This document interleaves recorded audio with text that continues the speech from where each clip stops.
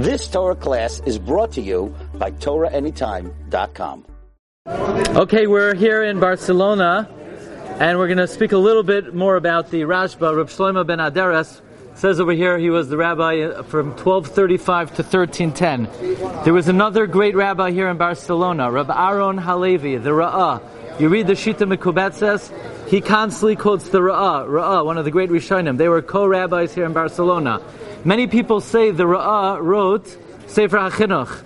It's probably not true. The Ra'ah did not write the Sefer HaChinuch. It may have been a relative of the Ra'ah. Be it as it may, the Rashba wrote a Sefer called Toras Habayis on dietary laws. Toras Habayis, I'm sure you've heard. The Toras Habayis by the Rashba. The Ra'ah challenged the Rashba on many, many rulings, and therefore he wrote a Sefer, Bedek Habayis. Bedek Habayis means the cracks in the house. So the Rashba wrote Toras Habayis, and the Ra'ah wrote Bedek Habayis. Basically, the house is about to crumble.